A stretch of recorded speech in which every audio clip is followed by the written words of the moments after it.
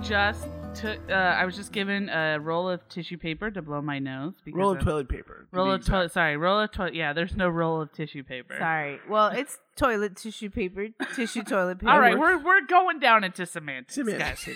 All right, so I got a roll of toilet paper, and I blew my nose, and I did what every normal red-blooded American does. No, stuck it in the hole to save for later, and you guys were like, we're going to use the tissue, and I was like, yeah.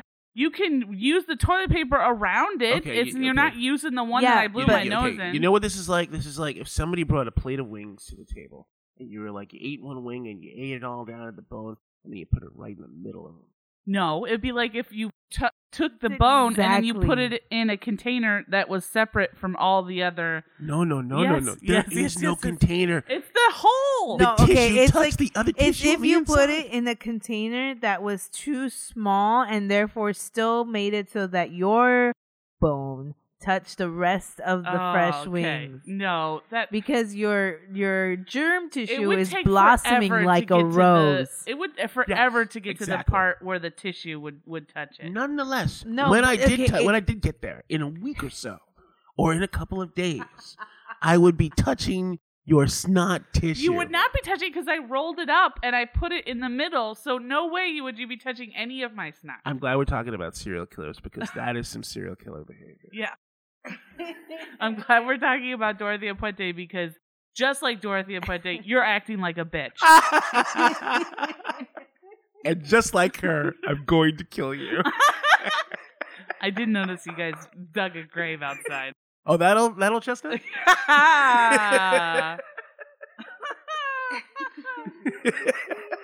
All right. Well, thank you this is the Bloody Podcast. We're already starting off with a riff. So it's great. My name is Lori Roggenkamp. I'm Maria Felix. I'm Kash Abdulmalik. I'm sick. Aww. So is Lori. I was going to say that's why you guys are both like extra hotty totty about the tissue today. I'm recovering. Like, I'm more of in recovery than Kash. Yeah, that's but true. Like in the last 5 minutes, like I've been getting out and just like listening to the cacophony that is the both of you. I didn't plan that. No, that's natural. Get it? Cacophony. Cacophony. Cacophony. That's pretty good. Oh, yes. I'm very hot and very cold right now. Well, speaking of hot and cold, Dorothea Puente, part 2. So I just want to remind you guys where we left off. We had just talked about Esther Busby's death, where she died in 1981. She was a victim of Dorothea Puente. She didn't die by Dorothea Puente's hand per se, but she was in and out of the hospital due to poisonings or ailments that couldn't be figured out. And then the social workers that were working at the hospital and working with Esther Busby realized that every single time Esther Busby went home with Dorothea Puente, she got sick. Every single time she came back, she got better. And then it kept happening, and they think that deteriorated her health so to the point where she ended up dying a year later. So the two women who were the ones who really kind of took hold were Ballinger and Rossi, and they were the ones who were what women hold of what? Who kind of took control of Esther Busby's care, because Ballinger was after Dorothea Puente, or no, because of Dorothea Puente. All right, so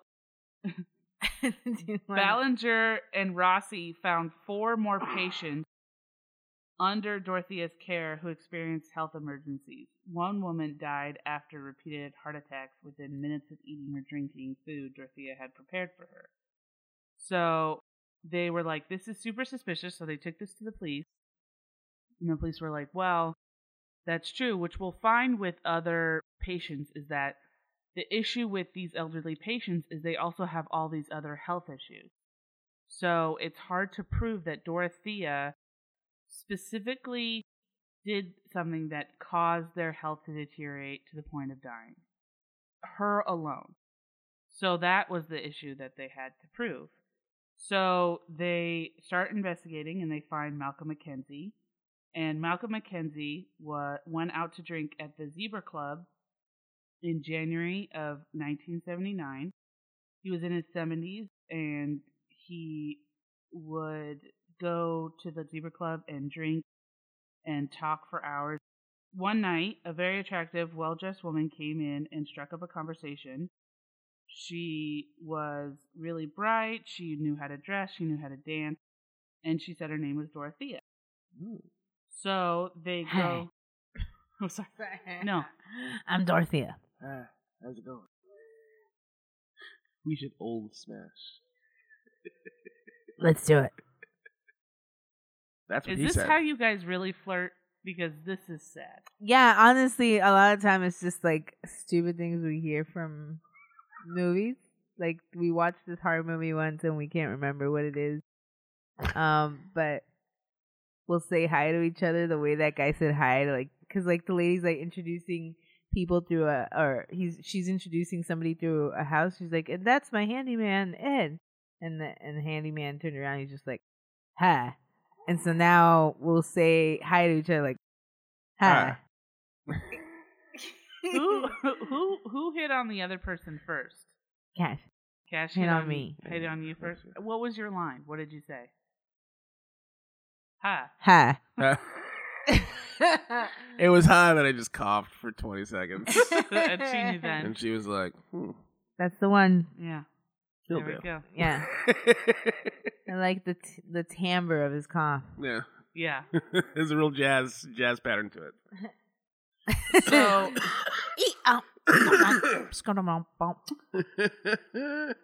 I'm dying.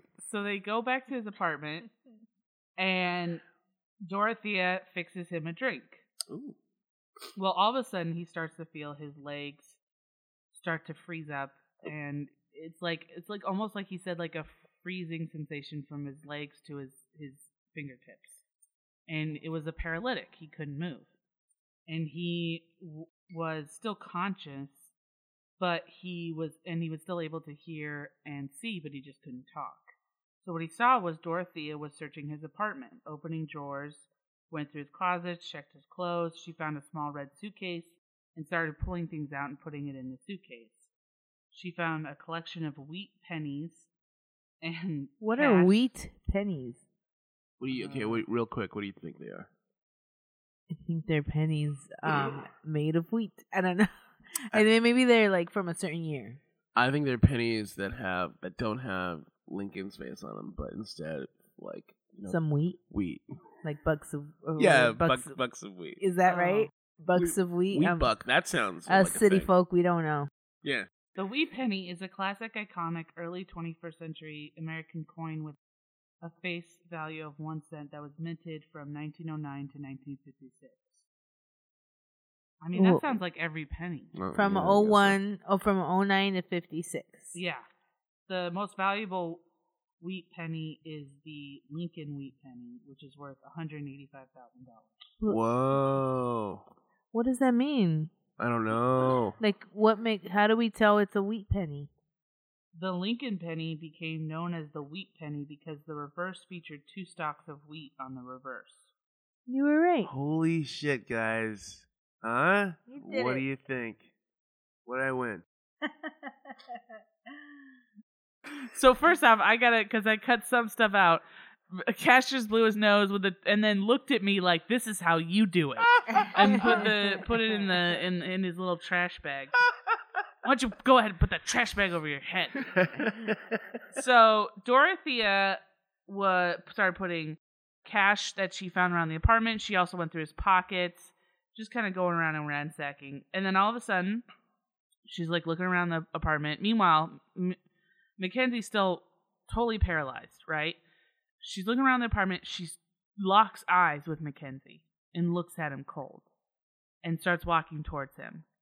And then takes his ring finger, his pinky ring, and pries off his pinky ring and grabs it and goes and leaves the apartment. How terrifying must that have been? To be completely paralyzed and see the woman who's ransacking just start walking towards you. Yeah, that's so scary. Ugh. Yeah, it feels like a pretty good horror film right there. So, Mackenzie They don't say exactly how long, but eventually he could start moving, and he immediately calls the police. It didn't take long to find Dorothea because she tried to pass 2 of Mackenzie's checks at Joe's corner several days later. She, however, insisted that he gave them to her. She also claimed to be 72 years old. She was 53 at the time. This man wanted to go... She claims to be older again. Yeah.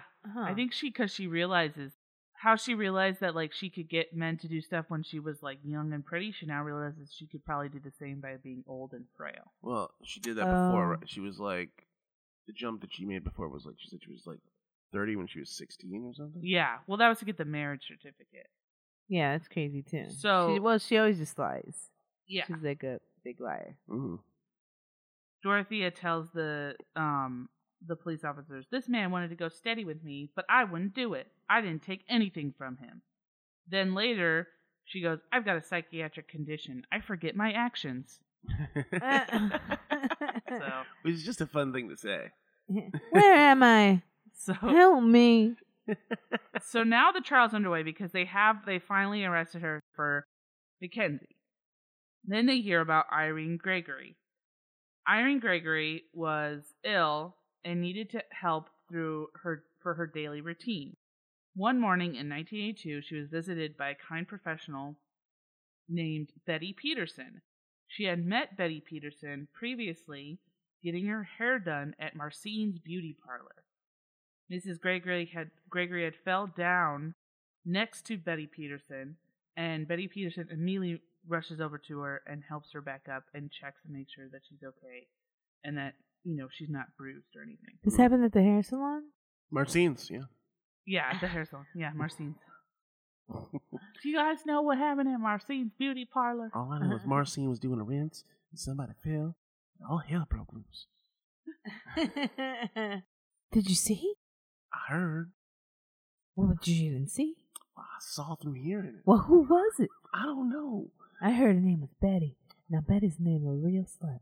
Oh, that old Betty? That old Betty. Oh, she's as loose as a $5 quilt. What?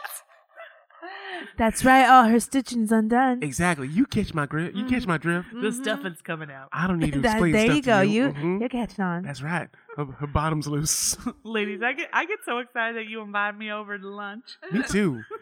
What are we gonna eat? Stuffing. So Miss Betty Peterson checks her blood pressure, which she claims is too high, and gives... It's too high.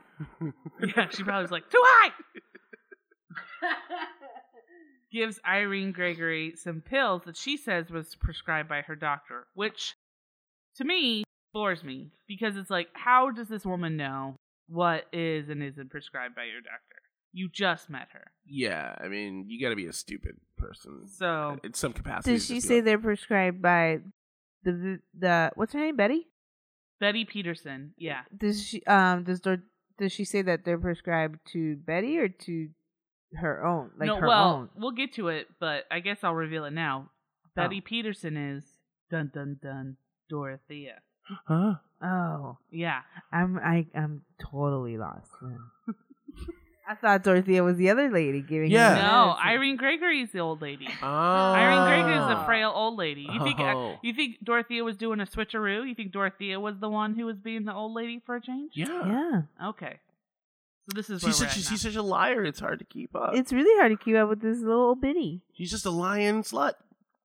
She is. Stop. I mean, What? She's a lying hoe. Okay, she gets paid. She's a professional. not Wait. anymore. Wait, the difference is that the slut doesn't get paid. That was Well, like More of a that. derogatory That was term. like the high school thing. Oh. Yeah. But yeah, Well, I didn't go to high school. Oh. Where did you go? the woods. The woods. Thank you, baby. All right. Well, someone who didn't go to high school would not have a good answer for that. So See, there you go. That checks. I was taught social study by squirrels. Quick. Who was our 7th president? R.J. Lanahan. Yep, checks out. All right, so A vote for Lanahan means a vote for justice. Okay, keep going, please.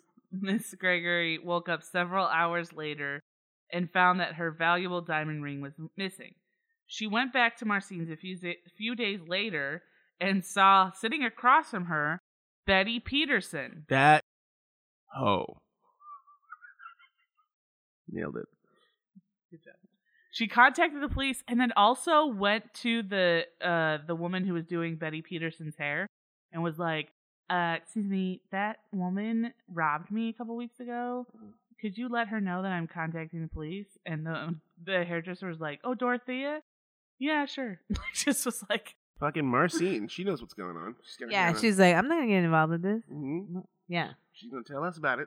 Unfortunately, none of her jewelry was found, and Dorothea denied everything. Come on.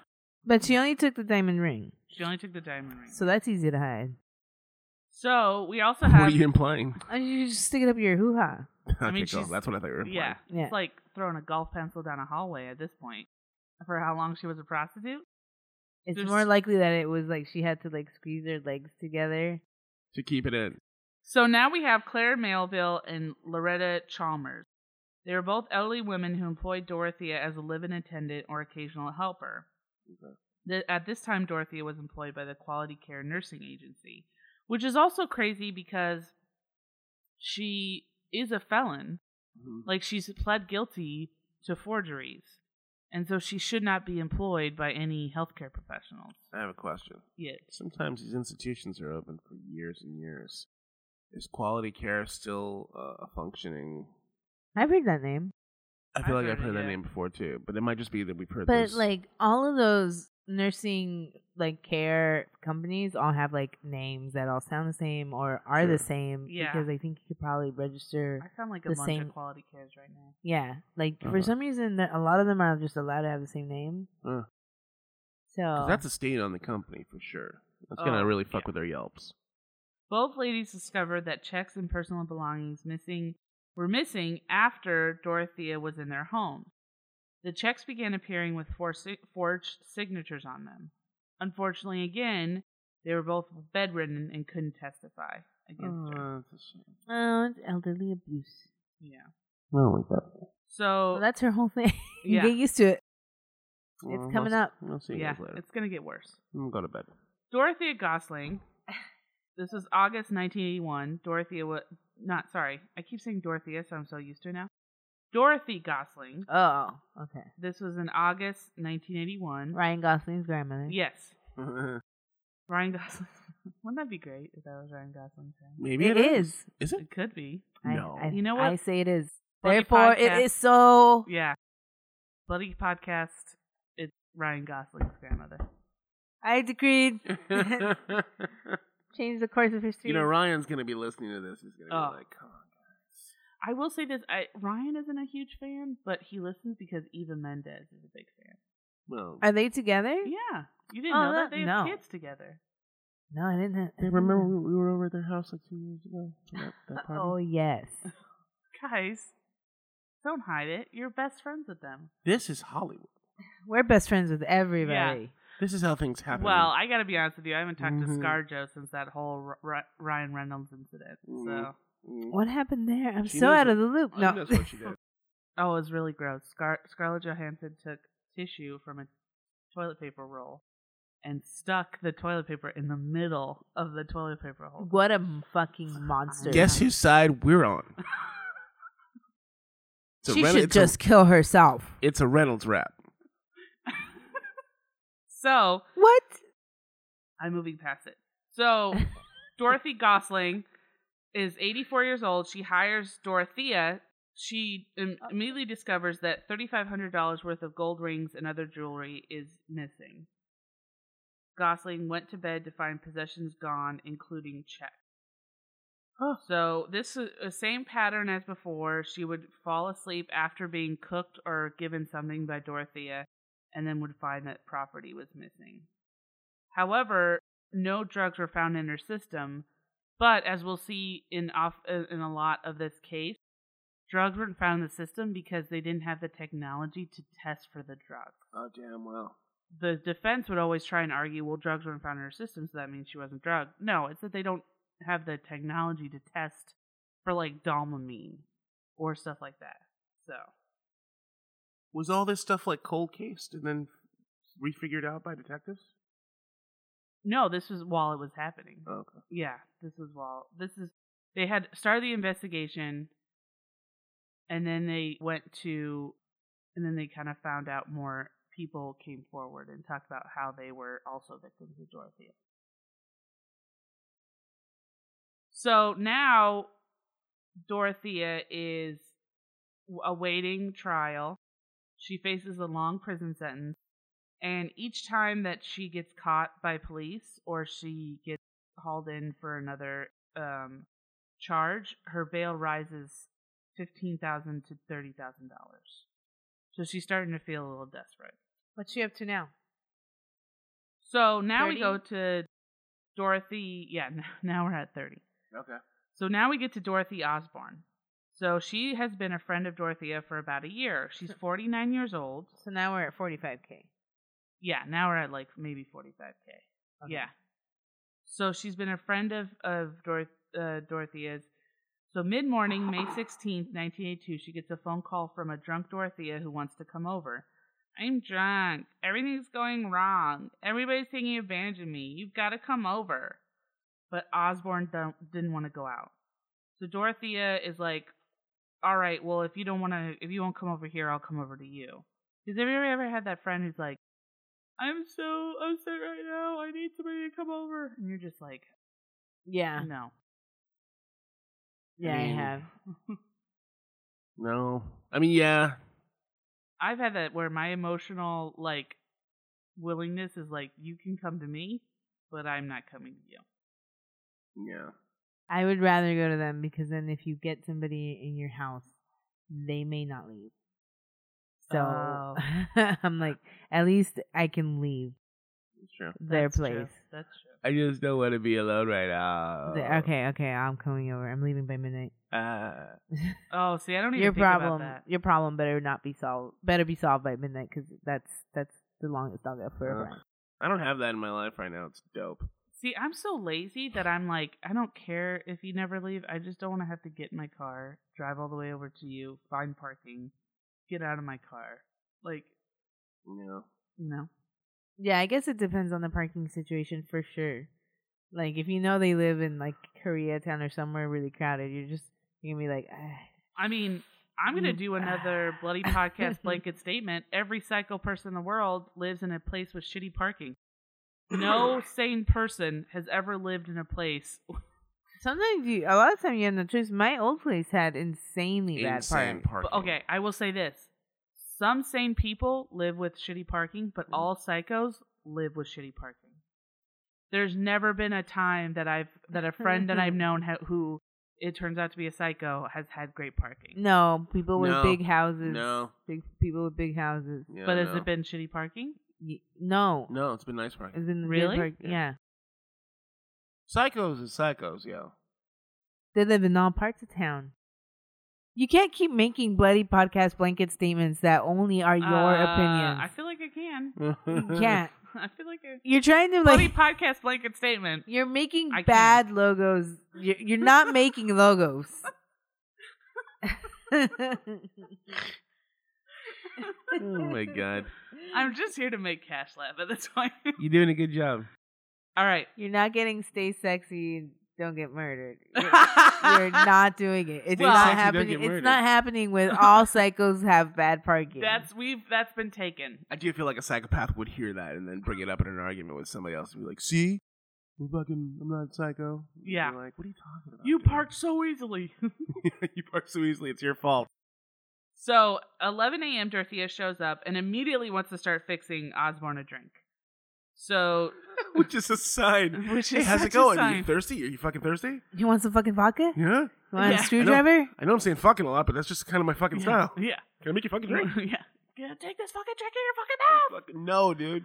Which to me is like, have you ever had somebody who immediately starts encompassing your space? It is like mothers. It doesn't make me comfortable. That's what I'm trying to say. Oh, here. I don't mind that because I normally don't mind that. Stuff like that. I meant when they like start rearranging your stuff. Oh, yeah. Oh, well, that's a mom for sure. Yeah. My mom goes to my brother's apartment in Chicago with like cleaning supplies in her suitcase. So like, it's that's such a mom thing to do. I don't stand for that shit though. Like let's say we have a meeting. Somebody comes over here. Don't give away our secrets, baby. Okay, I will say, back in my old place before we lived together, if I was at home and like friends would come over, they'd be like, "Oh hey man, what you got?" Like go through my fridge, I'd be like, "I don't know where the fuck you think you are, but this is my house. You can ask me first." I guess I've never really had friends like that, because like whenever they did do that, it was because it was like if you did it, Lori, it'd be like, take whatever you want. Like, I've never been really possessive about that, I guess. It's different with those friends. It's different with like you. Well, and, like, I've never had obnoxious friends that just did that. I don't think, unless also I knew they were like starving or like didn't have a lot to eat at their house because they were poor.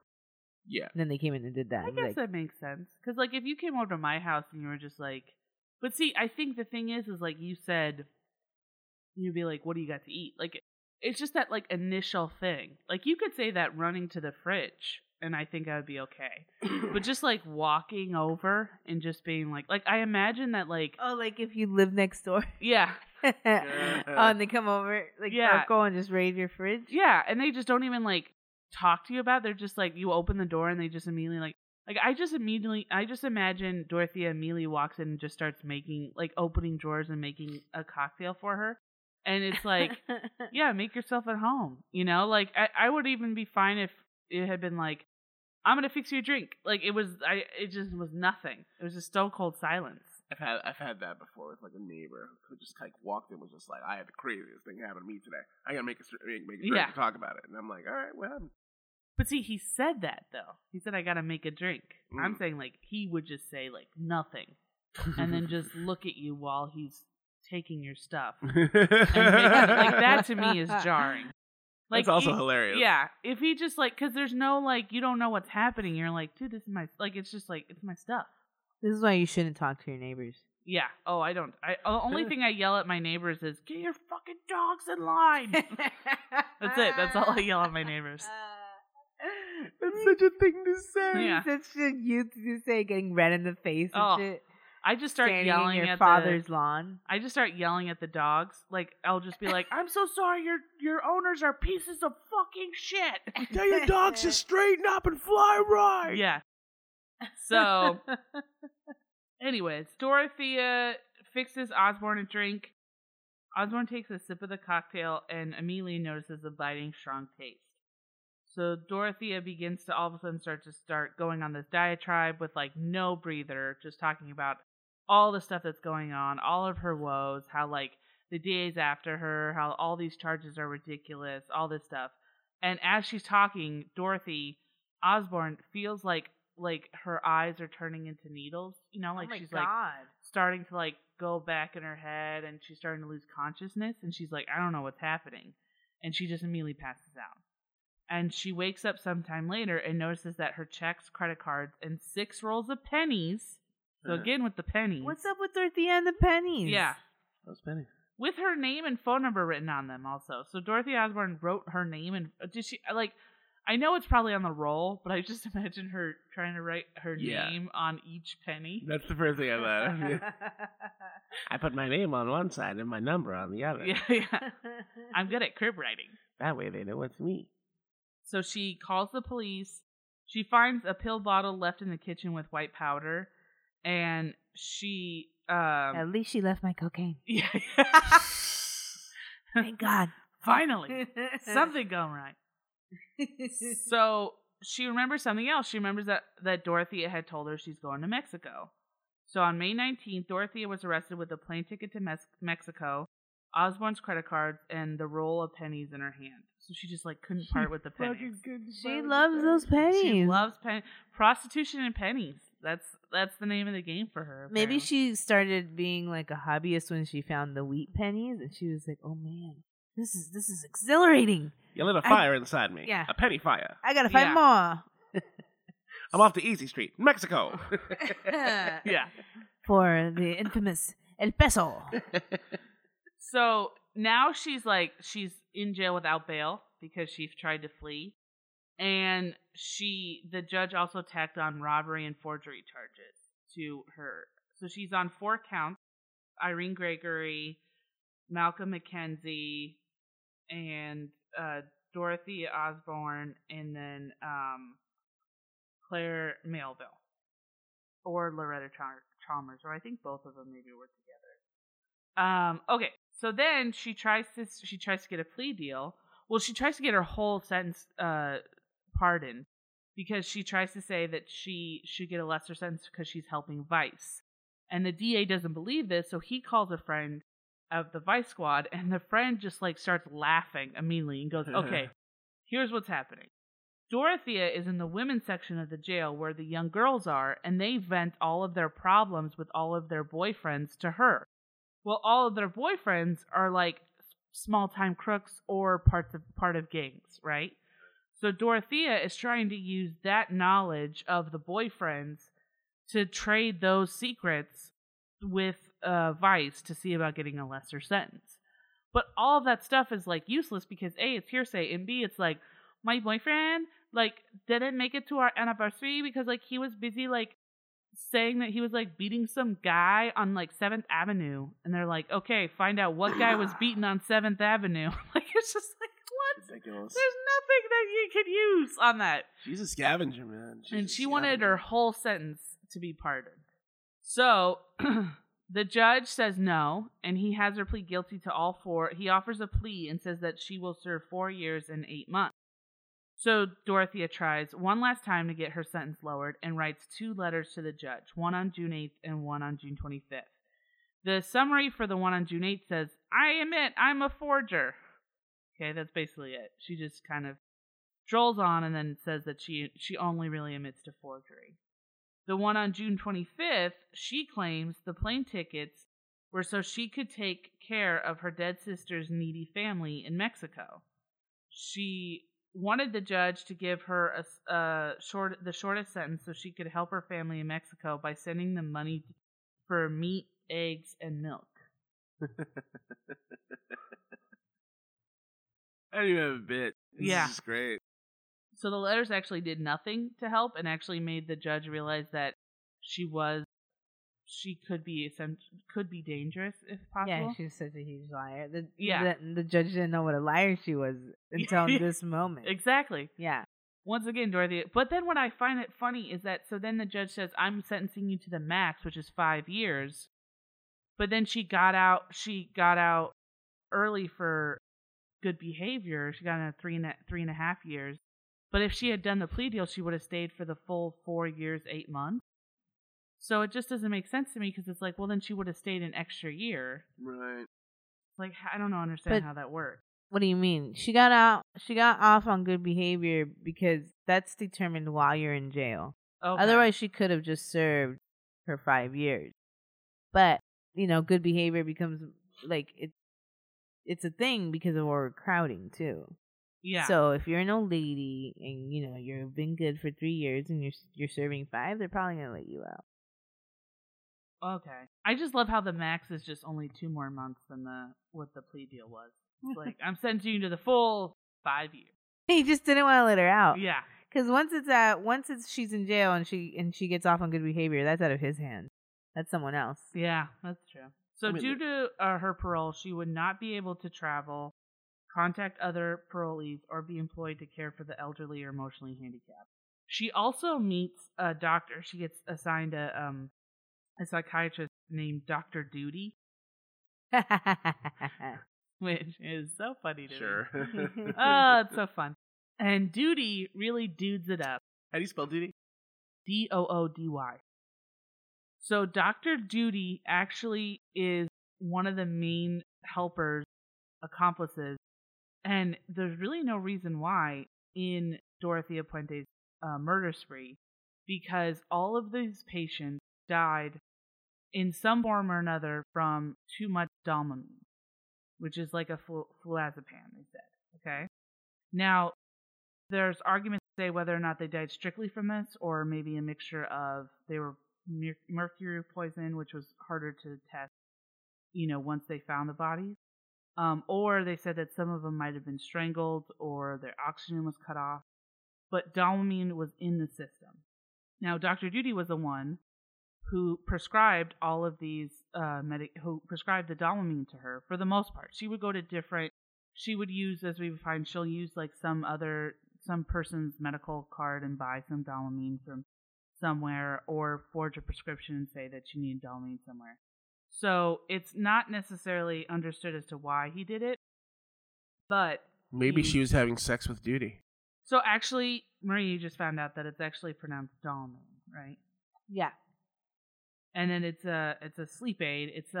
That's right. It's supposed to be for helping you if you have insomnia, which you did point out that that would be a good reason to supply a lot of it, but like 600 pills of it at some time. So wait, what year is this?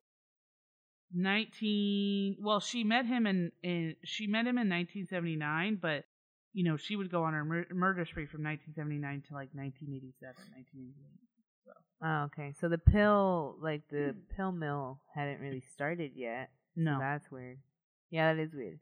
It also says that it's a controlled substance that can cause paranoid or suicidal ideation and impair memory, judgment, and coordination. Combining other substances like alcohol can slow breathing and possibly lead to death.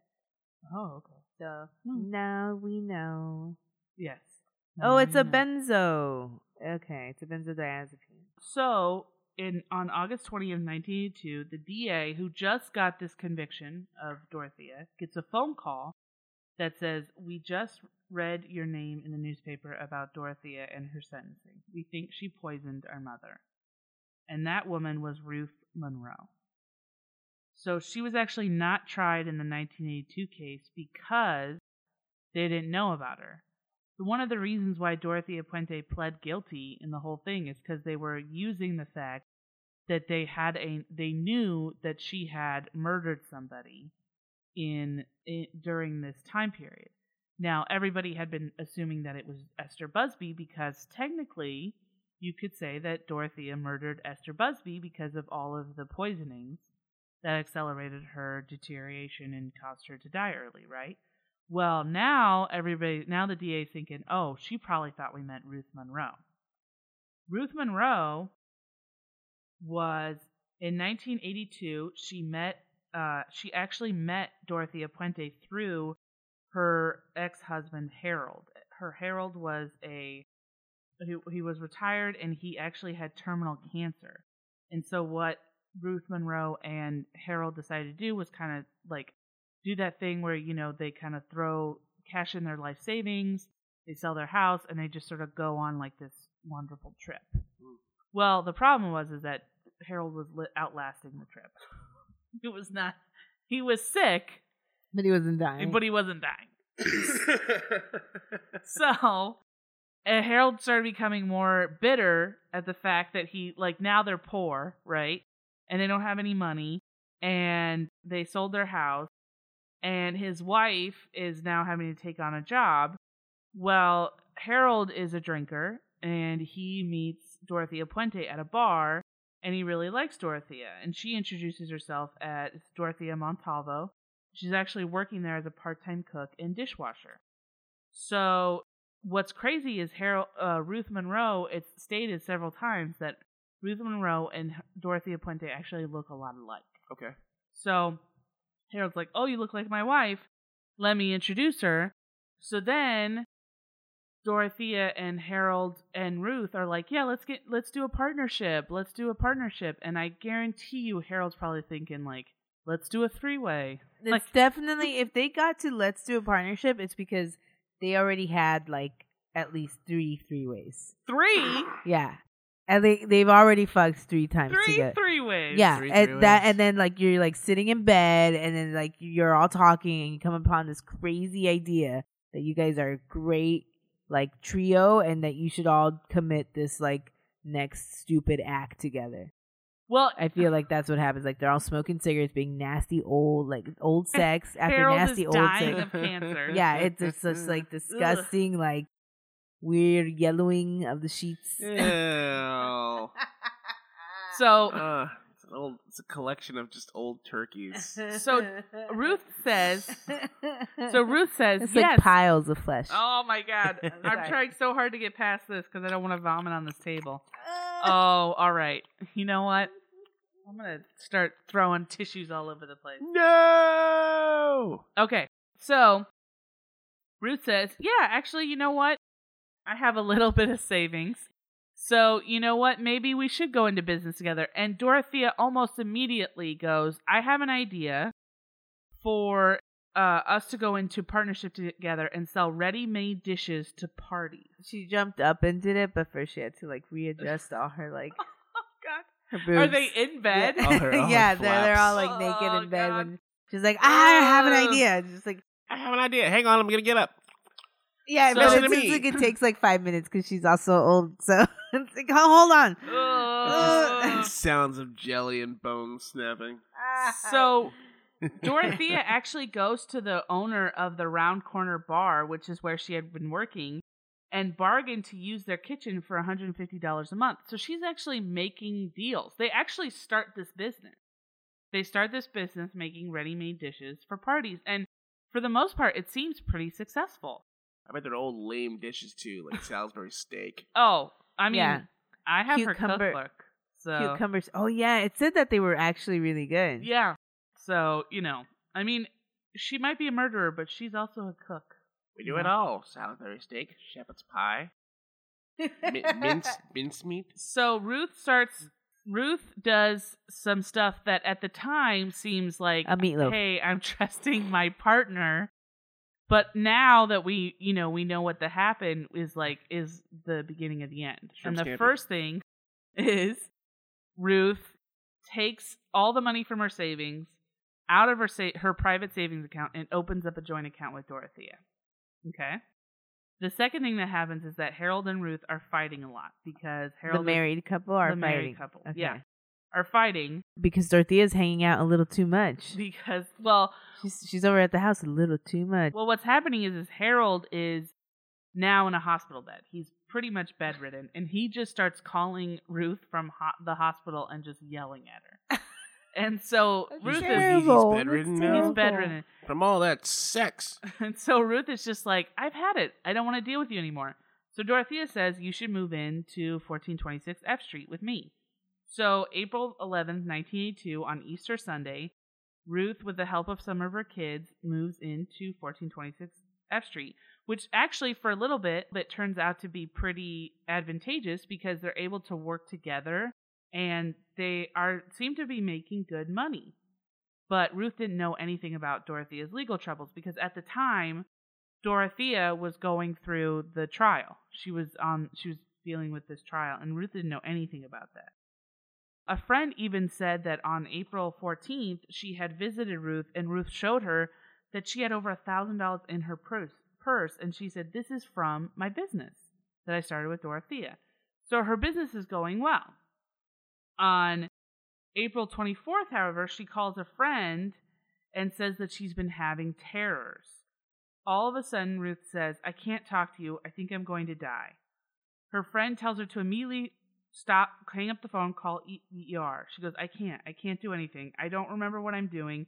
I don't remember eating dinner or going to bed. I don't know where I am.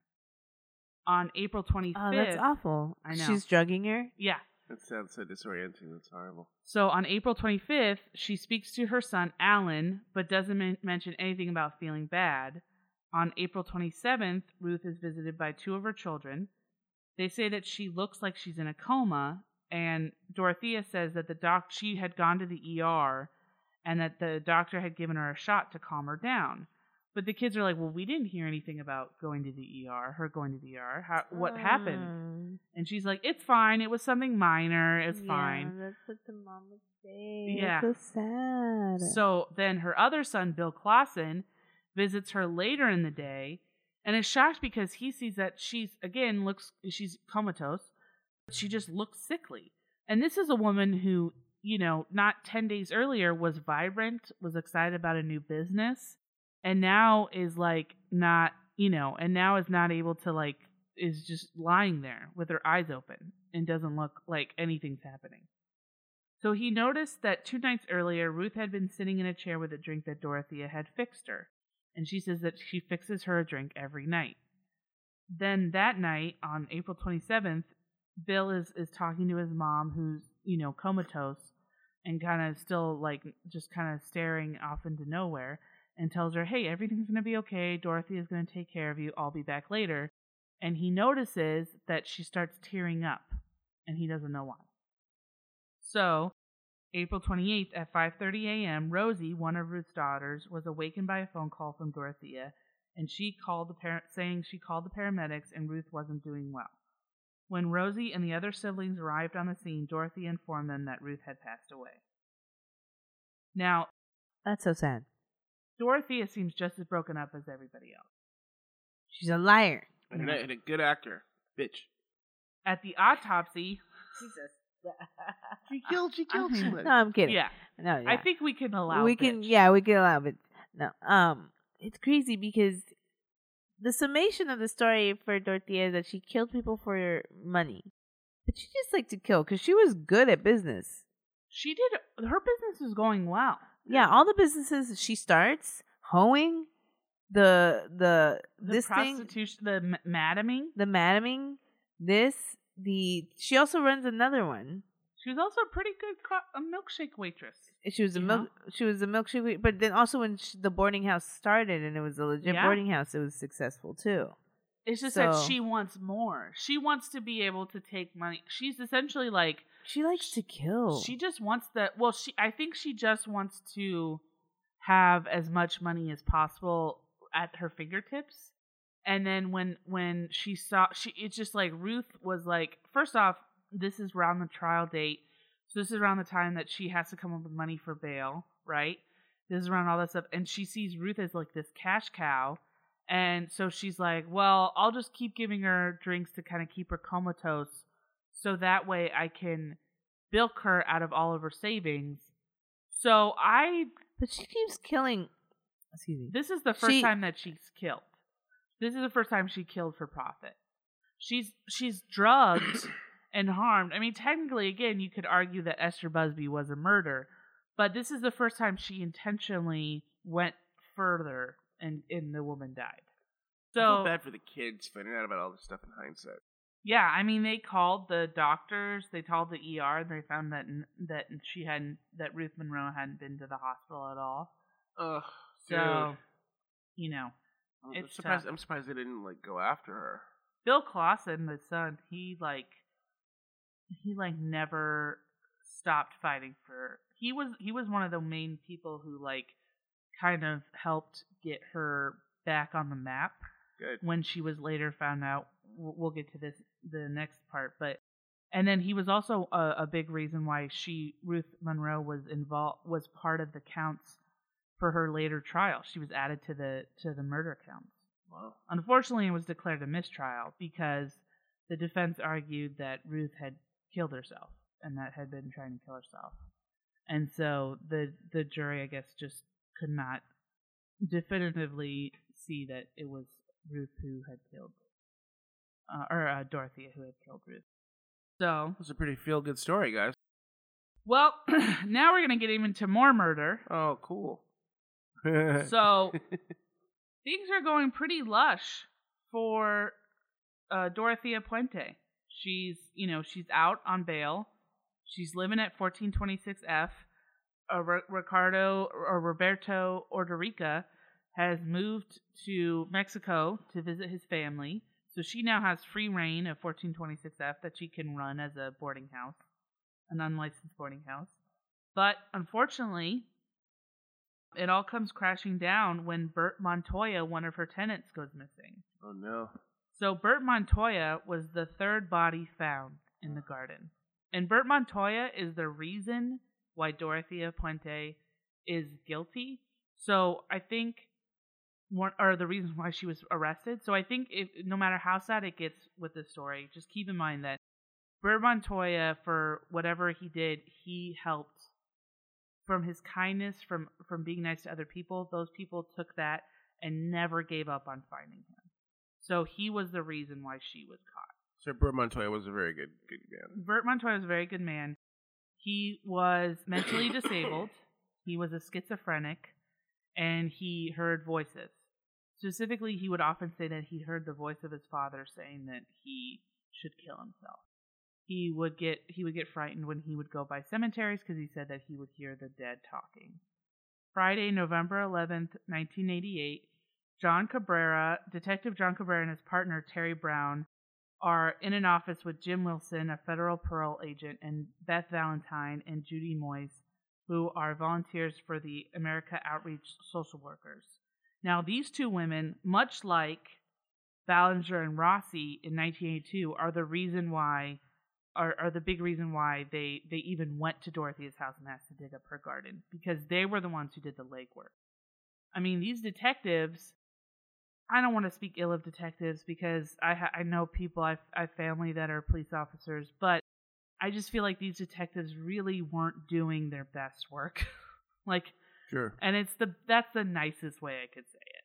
Yeah. You mean the other detectives? The John Cabrera and Terry Brown. Oh.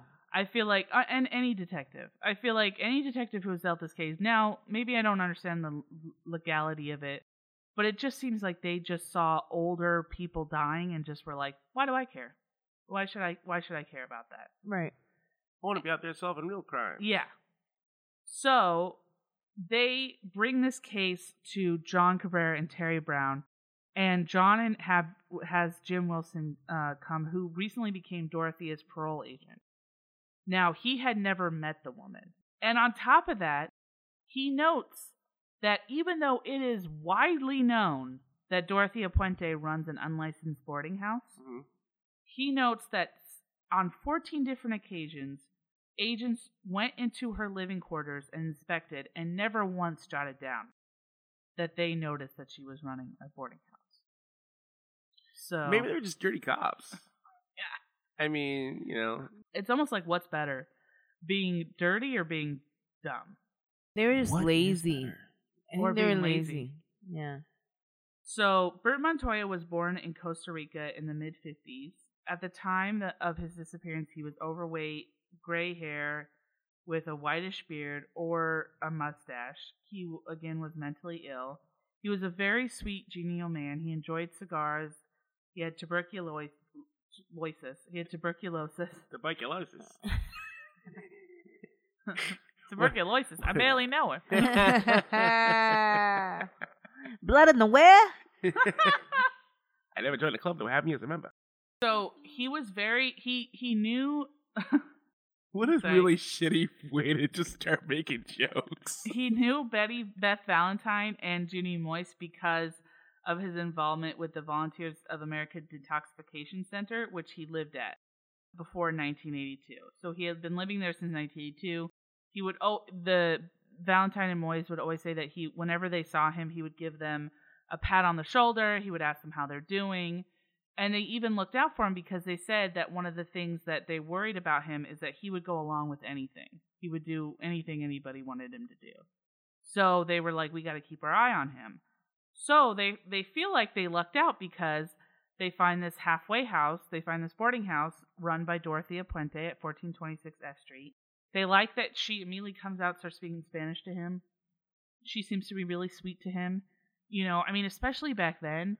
But, it is so sad how terribly mentally ill patients are treated. And so to find somebody who's sweet and who's helpful and who wants to be there for somebody like that, because, for all of Bert Montoya's charismatic charm, he did need a lot of care.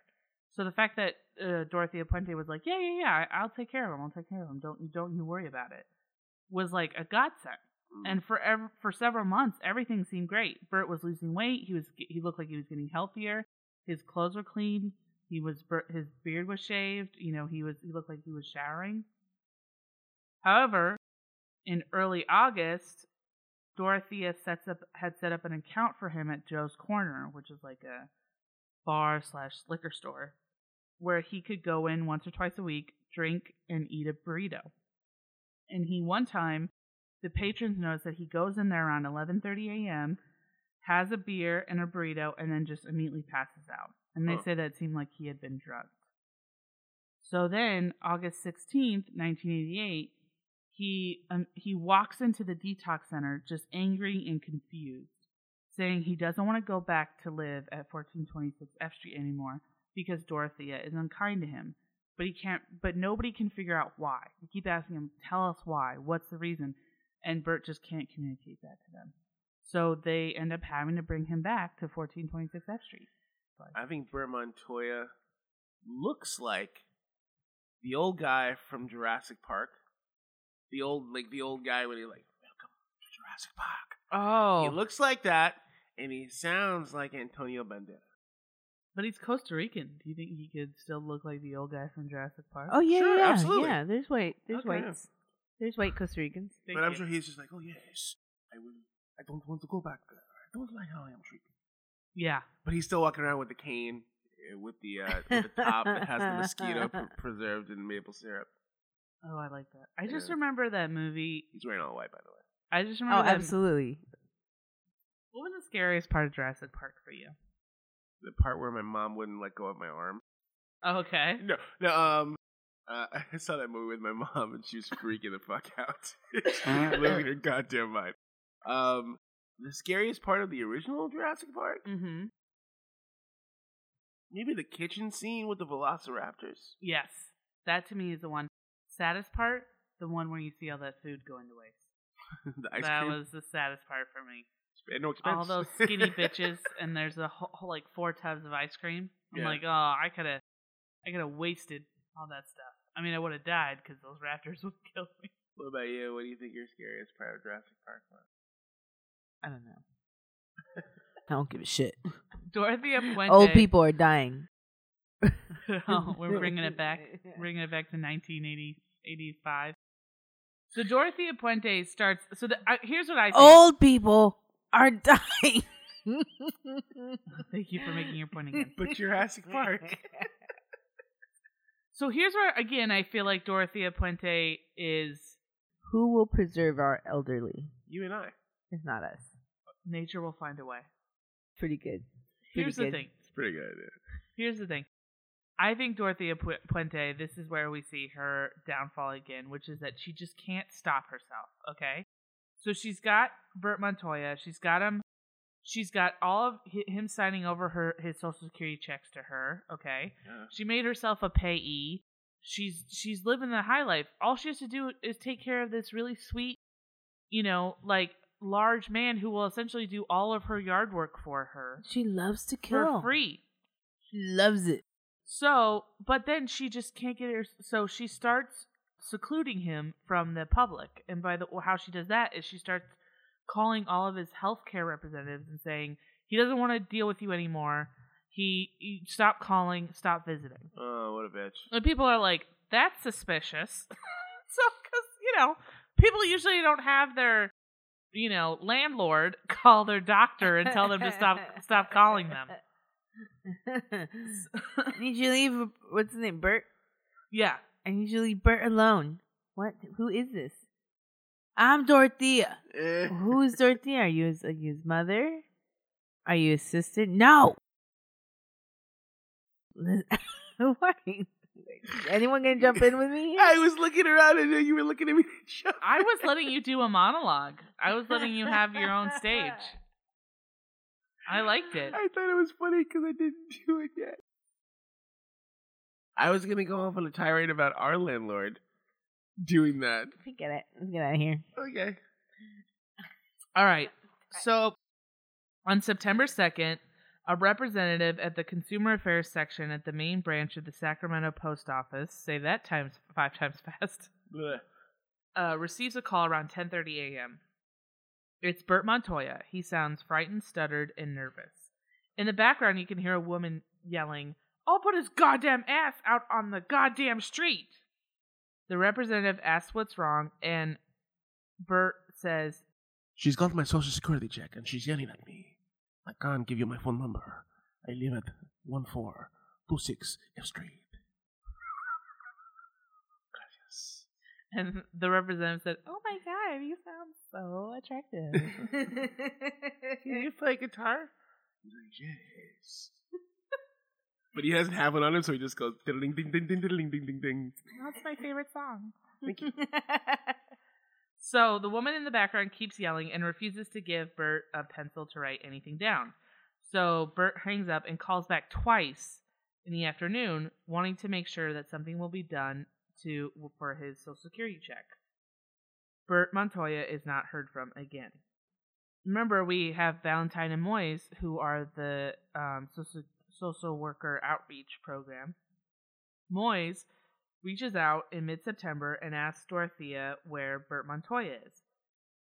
Bert's gone to Mexico. He'll be back in a few days. That's what Dorothea says. I'm just deciding I'm going to make her a Valley Girl. Moise goes, okay. So she comes back at the end of September, and Dorothea says, Bert loved it so much in Mexico and really got along well with his sister and brother-in-law, who is a respected banker, which I just feel like is like, why did you need to throw that in there? It's a lie.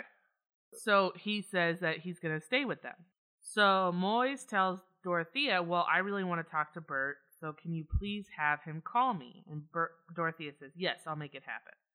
Well, she receives no call, and Moise calls back Dorothea and says, okay, I really need to talk to Bert. Where is he? He never called me. And Dorothea says, Bert's called me. He's doing just fine. So Moise is like, I don't understand why she won't just let me use the phone or let me talk to Bert. So they think maybe what happened was, the worst that they think is that, yeah, she did let him get on a bus. She got mad at him. She didn't want to take care of him anymore. And she let him get on a bus and go to Mexico. And, he can't navigate well. So he's somewhere lost and can't, doesn't know where he is. So they're like, okay, well, here's what we're going to do. On November 1st, Valentine and Moise contact Dorothea and say that Bert has actually been transferred to a new social worker. So they actually need to get in touch with Bert now because they need to start all new paperwork. And Dorothea begins to cry and says, I've just bought Bert a Christmas present. What? Yeah. It's so weird. Like, she literally has an answer for everything. Yeah, but they're all like bad That's answers. not an answer, though. It's just like a nothing. Well, she's basically saying, like, hey, he's already settled. Like, I've already bought him a Christmas present. He's already planning on coming back here. Like, it's just sort of like, we've already got plans in motion. So basically, Moise tells Dorothea, look, we'll give you till November 7th. If we don't hear back from him, then we are calling the police and reporting him missing. And Dorothea says, I'm going to Mexico. I'm bringing him back myself. He'll be back on Saturday. So Monday morning, Moise gets a call from Bert's brother-in-law, who says that he had picked him up from Utah and had driven through Sacramento and wanted to let him know that Bert was totally fine. Well, Moise says, okay, we'll put Bert on the phone. And the brother-in-law goes, well, Bert's really sick. He's laying down right now. He's not feeling great. So, I gotta go. People are calling my name. I gotta go. Bye. He's so great. Don't contact us anymore. Bye. I love that your Bert's brother sounds like Bert from Sesame Street. Yes. So then on top of that, she gets a letter from Bert's brother-in-law stating, hey, just so you know, we're going to be living in Utah now, so don't worry about it. Don't contact us. We're fine. So this is all really suspicious because, A, there's no family of Bert's that lives in Utah. The letter was post-dated in Reno, Nevada. So they're like, well, why would they go to Reno to do it, So they start asking around, and they find this woman named Brenda Trujillo, who was an ex-tenant of Dorothea's. And she just says flatly, look, people are disappearing from that place, and they're probably getting buried in the garden. Because every single time somebody dies, shortly after, she does some yard work. And so that's what's happening.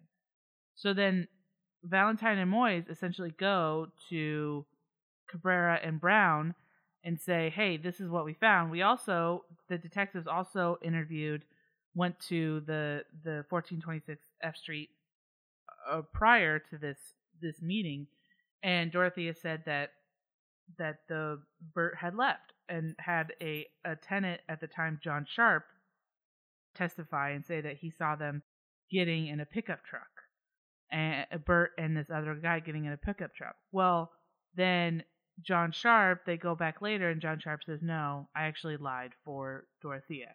I didn't see anybody in a pickup truck."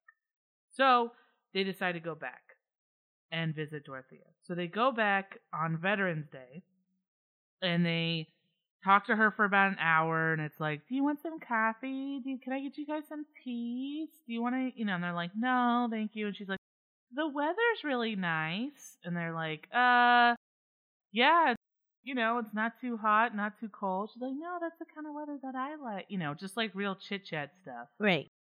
Which is too hilarious to me that's the that's the stuff they're going to talk about when it's like, "Did you murder Bert Montoya?" Well, they got to start somewhere. It's like trying to find a segue for this podcast is hard. Trying to find a segue for a question of where is the body of Bert Montoya, I feel like would be like, "Speaking of deviled eggs." Yeah. How would you get into that? So they just flat out ask her what happened to Bert, and Dorothea basically essentially says the story that she has been telling from the beginning. So they say, "Okay, well, we've heard some things, and we would like to dig around your yard. Is that possible?" Fully expecting her to say no, but she says yes. So they go, "Oh, okay." They go out and they grab some shovels, and they notice that the yard is a little bit of a hodgepodge of just random ornate stuff that, like, if you think about it, could possibly be markers for where bodies are buried. That's funny. Because, like, there's like a small fruit tree randomly somewhere, right? Mm-hmm. There's a metal tool shed for no reason. There's a tiny gazebo in the upper part of the yard that's like almost like hidden. So it's like, why would a gazebo need to be there? She thought of the gazebo before the tool shed. Yes. And the tool shed's in the middle of the yard. Yes, it's in the upper part of the yard where the tool shed should be. Yeah, exactly. Yeah. And where's the fountain? Oh, it's on the gazebo. Yeah. And there's like an old sink that was turned into a planter by a wooden fence that's just like resting against a wooden fence. It's like, that was definitely a marker to be like, all right, here's a dead body. Like, right, yeah. It's such a weird, like, the way they describe it in this book I read was so weird that it's like, yeah, she was obviously doing this so that way she could remember where she put the dead bodies. Sounds like the yard looks like somebody photoshopped a whole bunch of stuff on like a pig. Yeah, yes, exactly. And it's not that big of a yard either. It's actually quite a narrow yard, so it's all quite awkward and like scrunched in together. Sounds very British. It's very British old lady thing to do. Of like, let me put this here so I don't forget where it is. Not many people talk about this, but the British and old ladies kind of similar. I feel like teas, biscuits, yeah. I feel like tomatoes for breakfast. I feel like that's all why food stuff. British old ladies always have this like dazed look. It's like they're in the space time continuum. Yeah, they're both an old lady and they're British. They're ripping the world. They just are British. Like they're the entity of Britishness. They're the British. They're the Britishness of Britishness. So I forgot to mention this. The book that I read for these episodes, is called The Bone Garden, The Chilling Story of a Female Serial Killer, and it's by William P. Wood. It's a little fantastical at times, but I feel like overall it had a lot of good detail in it. So just FYI if you want to check it out. It's also available on Kindle, which really helps me. Back to the story. So they start digging around. They decide to start with this fall near this fruit tree. All of a sudden, this tenant, Mervyn John McCauley, comes out of the yard, or comes out of his window. He like opens up his window. His window's like directly over the garden. So he opens up his window and he just kind of is like smoking out his window, and he just says, "You might find some garbage buried in there." We're just like, what? Weird. Like, that's weird. And he just is like, goes back to smoking. And everybody's just like, all right, well, that's a suspicious thing that guy just did. And so, side note, well, two sad side notes. One thing, they think Bert Montoya, sadly, maybe was an unwitting accomplice in burying some of these bodies. Oh, no. Because, he would go along with anything. He was a big guy. He could carry stuff. Also, there was a woman who was an inmate in the prison when Dorothea was in prison, awaiting trial, and she had overheard Dorothea saying that Bert Montoya was so dumb she could get him to do anything, and including burying 6 of the bodies that she had killed. So that was one thing. Another thing is they think that John Macaulay was an accomplice because he was the only tenant in the whole house that was allowed to live on the second floor with Dorothea, and was also allowed to drink with her. She never drank with her tenants. She was always like, "Your business is this. Me drinking is personal, and you're just business. So I don't want to mix business with pleasure." And he was the only one that was allowed to drink with her and was allowed to live up there in a room on the second floor. And so they think maybe she did that because he knew he helped her or knew about stuff. For example, some of the people, they said that maybe they were suffocated because the sedative, Dalmain was just a sedative, so they think maybe that he was the one who came in and suffocated them and stuff like that. He probably did some horrible stuff on his own. Yeah. And she knew about it, so he knew about her bad stuff. And they were just like, "Oh, you're bad, I'm bad, let's have a drink." Yeah. I think the fact that somebody could roll up their window, and not their first question to cops digging around the garden isn't, "What's going on?" It's, "You're going to find some garbage buried down there." It's just, yeah, you've done some shit. Wilson, the parole agent, finds the first body. Now, Julius Kelly, a former tenant, told the police in 1988 that Dorothea had given him some pills to take and told him that Bert Montoya was on a bus going to Mexico, which I just think is hilarious because it just shows that even after she's got so many different cons going on. So while she's busy figuring out how she's going to get rid of Bert's body, she's trying to drug this other guy and going "Here, take these pills. Also, don't ask about Bert Montoya. He's on a bus to Mexico." Such a weird catch-all. Yeah. She's just trying to cover all her bases, offering too much information to people she doesn't even know. Yeah. And then lastly, asking other people on the bus. Lastly, David Anthony. I'm finishing this joke. Oh, sorry. I'm sorry. Repeat the joke. She's asking other people on the bus if they've heard of Bert Montoya. And then to never speak of him again. Yeah. Have you heard of Bert Montoya? Yeah. No. Good. Oh, okay. So which one? Did we land on no was the one? You betcha. Yeah. I don't know. So David Anthony, an acquaintance of Dorothea, would later testify at trial that Dorothea had him mail the letter pretending to be the brother-in-law and also make the phone call pretending to be the brother-in-law. She also asked David Anthony to help her dig several trenches to find pipe in her yard, but then he couldn't find the pipes, and she just said, "Well, just leave the trenches open. It's fine." So that could have been open graves. And that could have been one that she put Bert Montoya in. So Bert Montoya was found. She was charged with his murder. Unfortunately, it was declared a mistrial. They couldn't definitively say whether or not they felt. Because here's the issue. The defense, and we'll find this in the other cases, the defense uses the thing of, she's a felon. She's running an unlicensed boarding house. If a tenant dies in her place, she doesn't want to call the police and let them know because she's going to go to jail. So instead, she just has them buried. And so this was one of those ones where they couldn't definitively prove that she had a specific hand in his demise. Even though she lied about his whereabouts and all that stuff, that could prove that she did lie about him after his death, but it doesn't prove that she had a hand in his murder. Yeah. So, that'll do it for part 2. We got a lot of information, and we still got 7 more people to get through. This lady was busy. She was busy. I would like to end this on some lies that she told, which I think are pretty funny, just to kind of end on a high note. As we've learned, and she's claimed that she's a doctor and a lawyer.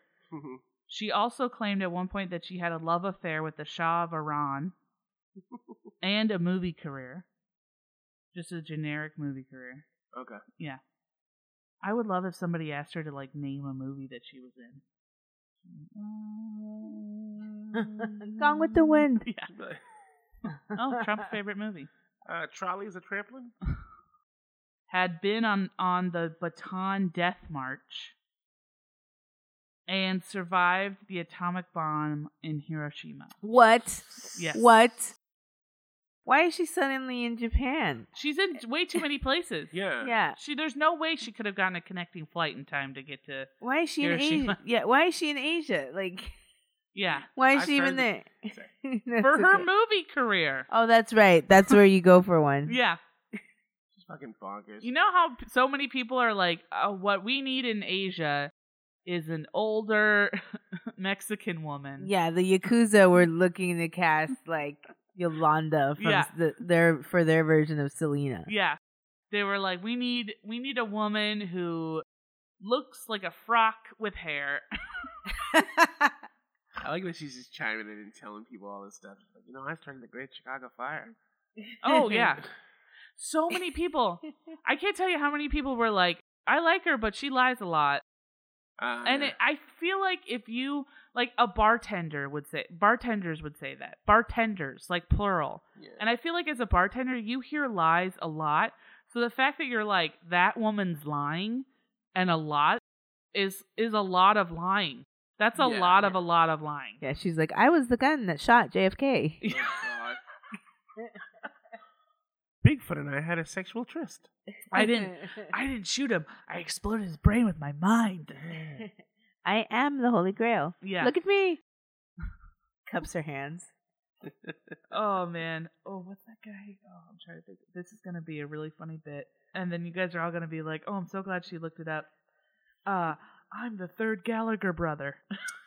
Yeah, that's good. That was it? Yeah. Oh. Yep, that's it. Because there's 2 Gallaghers? Yeah, and they're Okay. both like... we know. All right, and on that, thank you for listening to Bloody Podcast. This is part 2. We're going to get into So now, Dorothea has been found out. We're going to get into the other bodies and her relationships to them, the victims. We're also going to get into how she escapes from the house where there are tons of police officers digging up dead bodies. How she just walks out and escapes to Los Angeles, and what happens when she gets to LA. Good God. And then what happens when she gets back to LA. We needed some of the cops that were on that old bitty case we did with Olga Rudderschmidt. Yes. To be on this old bitty. Yes, we needed those. Yeah, those guys. I mean, those guys. I would say you could even say they hated old people for how much they dogged. They dogged them. We needed some people who like hated old people and were like, old people got it made. They got it too good. See you next week.